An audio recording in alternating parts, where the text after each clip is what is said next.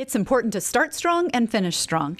Join our discussion on how to end the year well and plan for the best possible new year in your organization.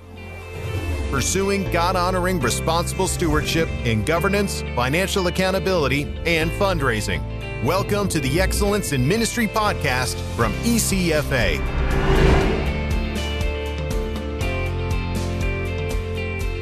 Hi, and welcome to the podcast. This is Vonna Lau from ECFA. We're so grateful that you've chosen to spend a few minutes with us today.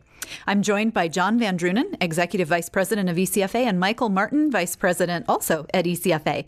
Today is a little different from our typical format. We're going to welcome you into a conversation on annual issues related to governance, fundraising, and finance. There's so many things for people to keep in mind in an already busy time of year that we thought it might be helpful to just talk through some of the key activities related to year-end and beginning of the year planning. So time always goes really fast on these podcasts. I think we should just jump in and get started. John, I'm going to start it off with you. What's something you think is important for people to consider near year-end? Thanks, Vonna.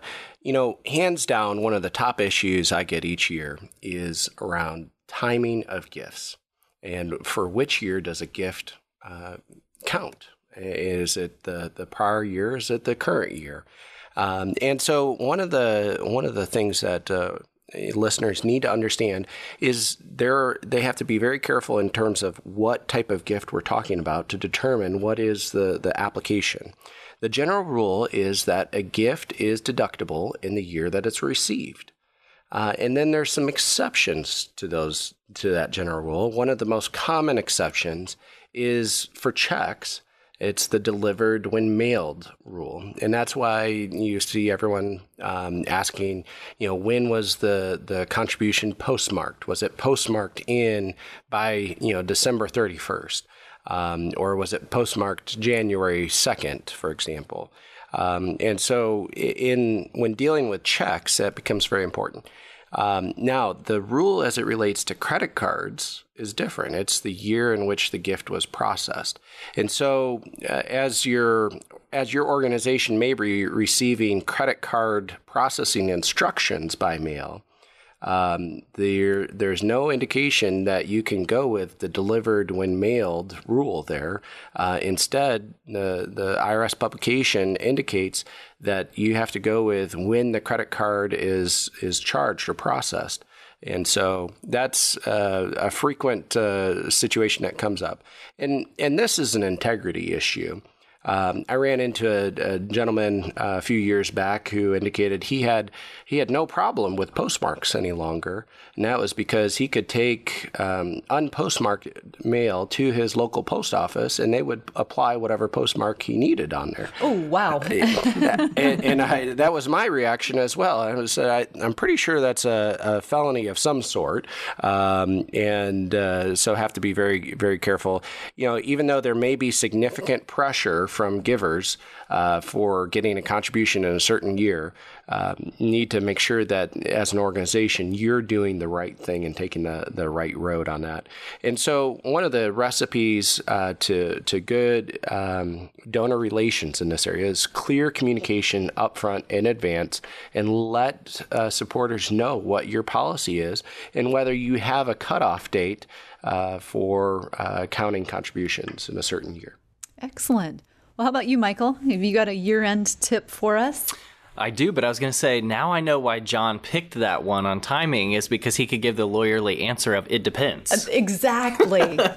That's what I was sitting there thinking with all the rules and exceptions to the rules and all that. It was the perfect setup. And it was pointed out by another attorney. I just want that noted as well. It depends. It depends. That's the best. It's our favorite answer. It is. But to answer your question about another year-end tip, I would say that now housing allowance. That's it's got to be one of those things that's on your year-end checklist. If you are in a ministry that has folks that are on staff who do meet the qualifications of a minister in the eyes of the tax law, and that they're receiving a housing allowance.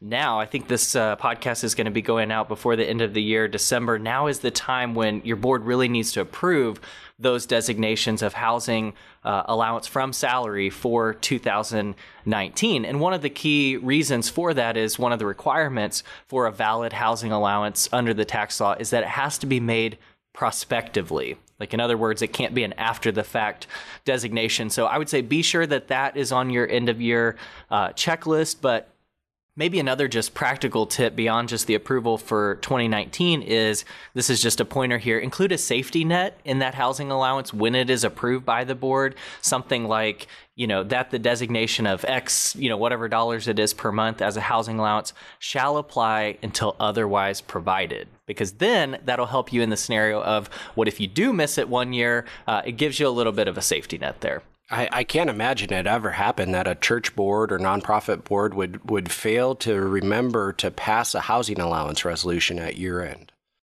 Well, no sarcasm there or anything.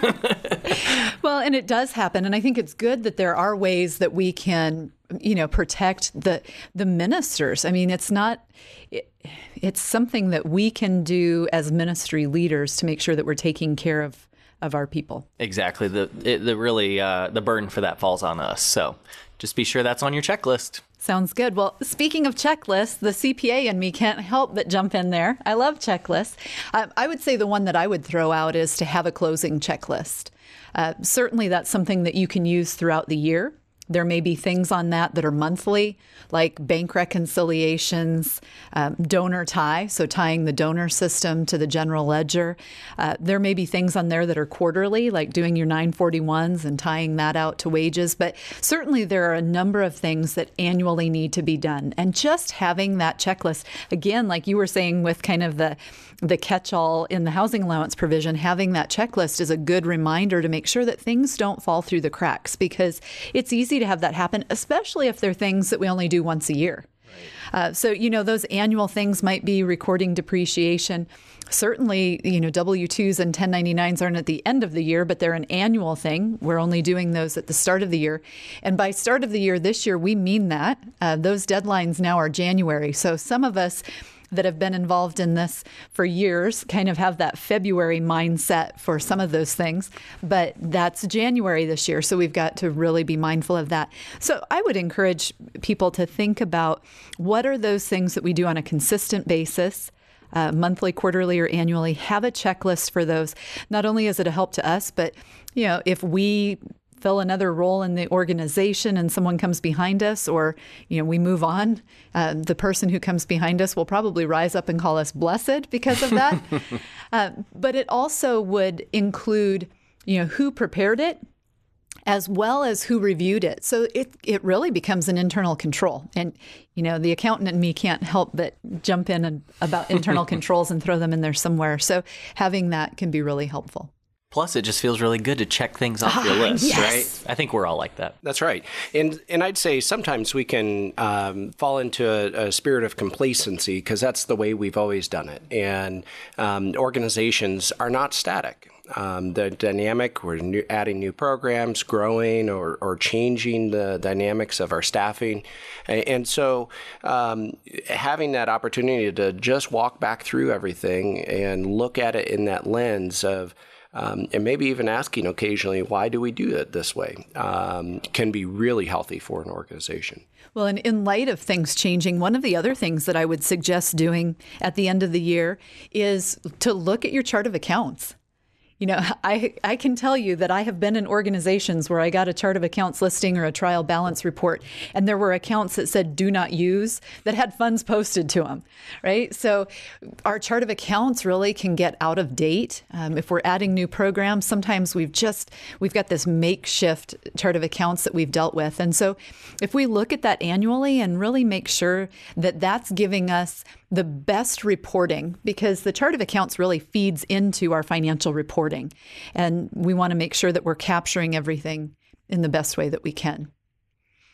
Any other thoughts either of you would have on kind of some year-end type things? Yeah, I might just add another one in here. This is a good time for an organization to kind of walk through, and you're talking about checklists, especially on the financial side. I might just look at it from a legal compliance side. And good time to review, are you up to date in all your charitable solicitation registrations? Are there new states that you've maybe expanded your solicitations that may require a charitable solicitation registration?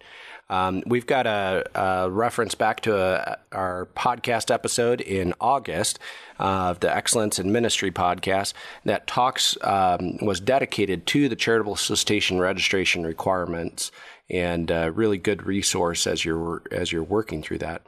Beyond that, maybe looking at what all states are you required to register, either renew registration as a corporation or to be registered as a foreign corporation. Have you gone through and completed all your annual renewal filings? Because if you haven't, your incorporation status could be revoked. Which could easily raise complications during potential litigation and expose people to liability. It's generally a pretty easy thing to reverse if that's happened, but certainly want to walk through that with your legal advisors. So a good opportunity just to review through some of those annual periodic legal compliance routines as well. Thinking about the state registration that you were just talking about, not the charitable solicitation, but kind of the corporate registration.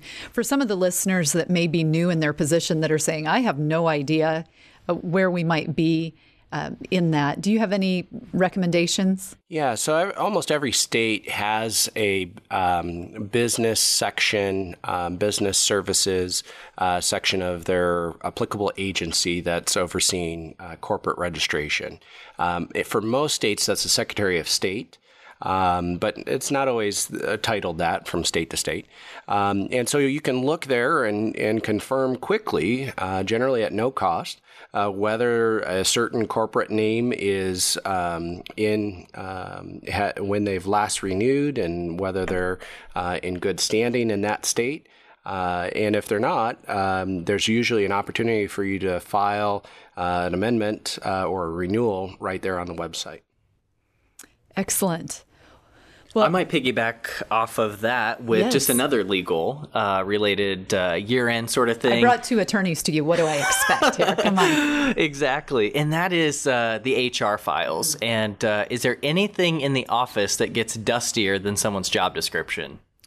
I don't think not. Usually not. Probably not. So I just think that end of year is it's another one of those good times where you're able to look back on the year and say, okay, based on all the employees that we have, the job descriptions that we have in the HR files, are these two things matching up? Is what we're saying in someone's job description, position statement consistent with their duties? And couple of reasons for that. One is just doing so is really important in terms of having that good communication in terms of what are the expectations between the employer, between your ministry, and all of your employees. But then beyond that too, as John alluded to in some of the legal updates, if you ever do fall into a legal dispute, you just want to be really sure that those descriptions that you have formally on file are accurate, and then they're also legally compliant with any potential changes that may have taken place within your jurisdiction or federally as well.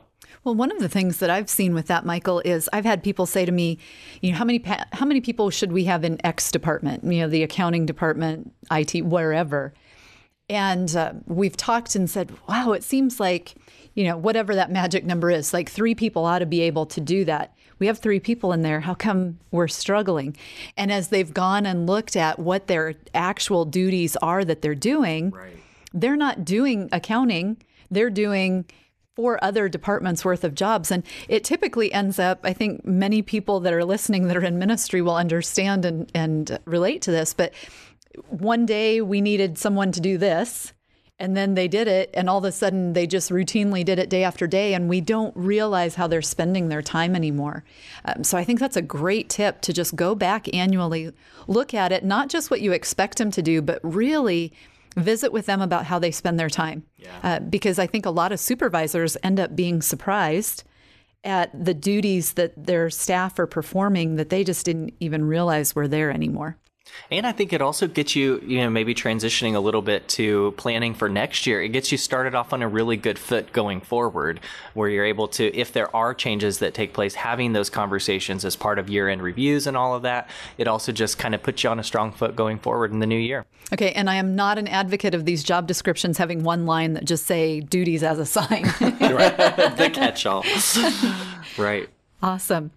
Well, I'm going to talk about planning, but I kind of want to save that maybe as one of the later topics. So I think some other things maybe one of you want to throw out there? Yeah, a question that usually comes up here at year end or during certain appreciation months is how do we handle love offerings? Probably more common in the church context, but sometimes occur in the ministry context as well, especially in the missions arena. And that is, two questions usually come up, and usually folks think there's a direct correlation between the two questions, but there's not. The first question is this gift eligible as a charitable deduction? And the second one is whether a love gift is subject to taxation, represents income tax to the individual that's receiving it.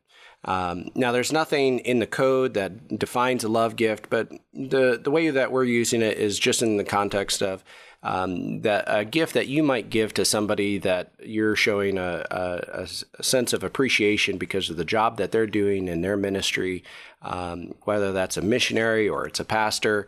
Sometimes that will occur. And, we're probably not talking about the $25 Christmas gift card that you might send, but probably more significant gifts in that context, because you might argue that there's gift cards that you're giving to a number of friends that as just part of your Christmas tradition. But in this term, usually individuals will think that if something is not treated as a charitable contribution, then it does not represent a taxable income to the individual receiving it. And that's not the case. There's two different tax analyses, and I won't get into all the details. Thank you. But there's two. Yes. You can thank our listeners. Thank me as well. But there's two different analyses that an individual needs to walk through to determine the deductibility and the taxability. And frequently, what ends up happening is the worst possible tax situation. That is where a transaction is not eligible as a charitable contribution deduction, and it represents taxable income to the recipient. So if you're giving a gift to a pastor or to a missionary because of the work that they're doing, it could be viewed as payment for services, and so you want to be mindful of that and just take the high road, so it doesn't put the recipient in a potential hard spot in that way. And John, I guess maybe a follow-up question on that too is, most of the folks listening are, on staff with the organization. So as part of their year end, what role do they have in potentially communicating with folks on staff about if you've received a love offering, or what kind of follow-up would be required on the part of the ministry, if any? Yeah, and that's, part of the complexity is different organizations have different policies around these. Some organizations will require, the recipients to report any gifts that they've received from supporters, especially those that are on deputized support. Whereas other organizations may help facilitate some of these gifts. And so, clearly if an organization is facilitating anything along these lines, an organization needs to look long and hard to determine whether these are taxable or not. And probably the posture that one should take is treat it as taxable unless there's clearly evidence that it's not taxable. And that's going to be the rare situation. Because that's how the IRS is going to view it, right? That's how the IRS is going to view it. Yeah, absolutely. Well, related to, and this is probably a loose relationship, but it's a topic that I think is important. So I'm going to make the transition, and that would be, from employees and gifts and things like that, there can be related party transactions that we're entering into. Conflicts of interest can come up. Michael, just walk us through maybe some of the things that ministries need to be thinking about related to that on an annual basis. Absolutely. No, end of year is really a great time for folks to be thinking about conflicts of interest. I don't think a lot of people like to think about conflicts of interest at all. In fact, I think we did an ECFA survey several years ago where we asked how many organizations had a conflict of interest policy, or, are they aware of that? And just the numbers of organizations that were out there that said, either we don't have a conflict of interest policy at all, or we're not sure, we haven't referenced in a while. And so there was this article run in Christianity Today about it where the title was Disinterest in Conflicts of Interest. So I don't know if it's one of the favorite things to be talking about on the podcast, but it's so important. And those that are on who are seasoned ministry leaders, I mean, the purpose of having a conflict of interest policy is really, Vaughn, as you were alluding to, in a related party transaction scenario, or a scenario where the organization might be entering into some type of transaction with either a board member, a key staff member, or a volunteer who really has another interest as well. I mean, these are the potential situations where a conflict of interest comes up, and so it's really important to have that policy in place so that as a ministry, you're sure that decisions are being made in the best interest of the ministry. And having a policy really helps walk you through what that process looks like. But for purposes of the podcast, and I think the timing aspect of this, it's not enough to just have a policy, but you've got to make sure that it's being utilized and it's actually being used. So get the dust off of the policy. And part of that is actually having what we recommend, at least an annual conflict of interest questionnaire that should really be completed by all of those people who are in positions of influence, like board members and key staff. And that form is really used for them to disclose any potential conflicts of interest that they might have. And it's good to do that. We would say, hey, why not let it be at your first board meeting of the year where everybody kind of comes in and, updates that information, because things change and potential conflicts change. So it's a good thing just to kind of put on your calendar as a reminder for that. So that would just be another recommendation in terms of making sure conflicts of interest are monitored and those questionnaires are used. Yeah, and just a note on that, Michael. One of the things I think everybody tends to focus on is how a conflict of interest policy protects the organization. And that's true. It serves a certain role in protecting the interests of the organization, the charity. But it also protects the individuals involved, because Absolutely. A properly applied conflict of interest policy says, listen, those that have an interest in this transaction, in this arrangement, are not going to be a part of the discussion. It's going to be made by independent individuals. So if anybody questions it later on and they've followed that process, the person that has an interest can simply point back to that independent board, that independent body that made the decision. I think one of the biggest risks our ministries face today is public perception and just that reputational risk. And that, to me, is what is at the heart of this, that if we're doing this well, questions are going to come up. People are going to make accusations at some point in time. There's probably not a ministry here that hasn't had to deal with something related to that.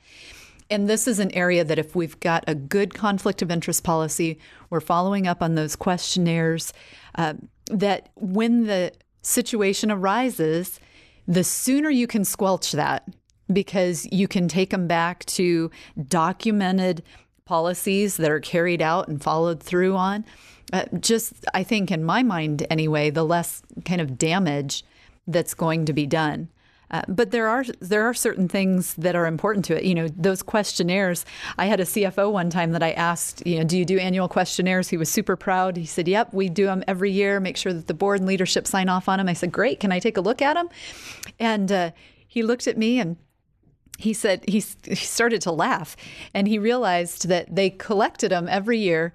The president's secretary did, and put them in a drawer. No one looked at them. They were actually completed, but Right. No one followed up to look at them to make sure, is there any discussion that needs to take place? And so make sure that you do it well. Don't just, I guess that's one of the boxes you don't want to just check off, that you've collected them, but that they've been reviewed and that they're handled properly. And I've said for years, related party transactions, Michael, you started off by saying people kind of shy away from it. Related party transactions aren't inherently bad. I think we need to get over that perception that this is, because a conflict of interest sounds so bad. It sounds so negative. A related party transaction can really be in the best interest of the ministry if it's handled properly. And I think that's what we're encouraging. Yeah. And I might just add that a related party transaction technically may or may not be a conflict of interest. Yes. Because if handled properly, it is not a conflict of interest, and because there's no conflict in the person making the decision. And so I think a real important distinction when we use those terms. Yeah, no, I think that's great. I might great. sneak in one more thing, and that is, too, on a practical note, we actually have a sample conflict of interest policy and questionnaire also available on the website. So just to be important to take advantage of those opportunities if your organization doesn't either have a policy or the questionnaire. It's a great reminder. Well, one of the things that I wanted to hit on before we wrapped up our conversation today is just, we've talked a lot about some of the year-end things, and we've transitioned a little bit to the start of the new year. But I would just say that this is such a great time to really think about some planning for 2019 and beyond. We're really good at New Year's resolutions, right? And maybe this is one of those, but hopefully we'll follow through on it, because good planning really requires a lot less time than the lack of planning. If we're just constantly putting out fires, we're not putting our effort into those things that are the most critical. And regardless of what your role is in the organization, if it's an administrative role, those most critical planning things might be, do we need to do a benefits overhaul? Like, when's the last time we really looked at the benefits we're offering? Are they benefits that our staff really want? Are there additional benefits they might be interested in that we could provide at a low cost? Have we shopped some of our other benefits to make sure that we're getting the best value? Some of the administrative people might be looking at the policy manual. When's the last time that you sat down with an outside expert maybe and went through the employee manual and made sure that it was current and up to date? John, you were talking about just all of the different state requirements. I mean, when you think about that from an employee standpoint, those things change in so many states on a pretty frequent basis. So I would say those are a couple of things. When you're in the ministry side of things, maybe the leadership, that kind of CEO, COO role, looking at just what are some of the large projects we want to take on. And even if those are 3 and 5 years down the road, still we've got to be doing things now to start prepping and being ready. We're not just going to magically be ready for those things in 3 to 5 years. So what can we be doing in the coming 12 months that would relate to that? Or even I would encourage people, we're looking at 2019 as that year of excellence in governance. And what are the things that we can do with the board agendas in 2019 to make those more effective at guiding our ministry? Do we want to incorporate some board training in there? We've got a number of resources that could be helpful in that, but just would encourage the listeners to really think about 1 or 2 maybe major projects. Maybe there's something you've been putting off, or maybe something that would really help your ministry go to the next level, and start to calendar that, because it's not going to find its way on there with the spare time that you have, right? Right. Very much. And in terms of things to be just looking forward to, as Vana mentioned, the 2019 is going to be the year of excellence in governance. And so you're going to be seeing further information from ECFA available at ecfa.org. For different forums and workshops and governance webinars. So be looking for that, and hope you each have a blessed Christmas. Well, this has been fun to spend some time together and visit about some of these most important annual topics. I hope the listeners have enjoyed this as much as I have.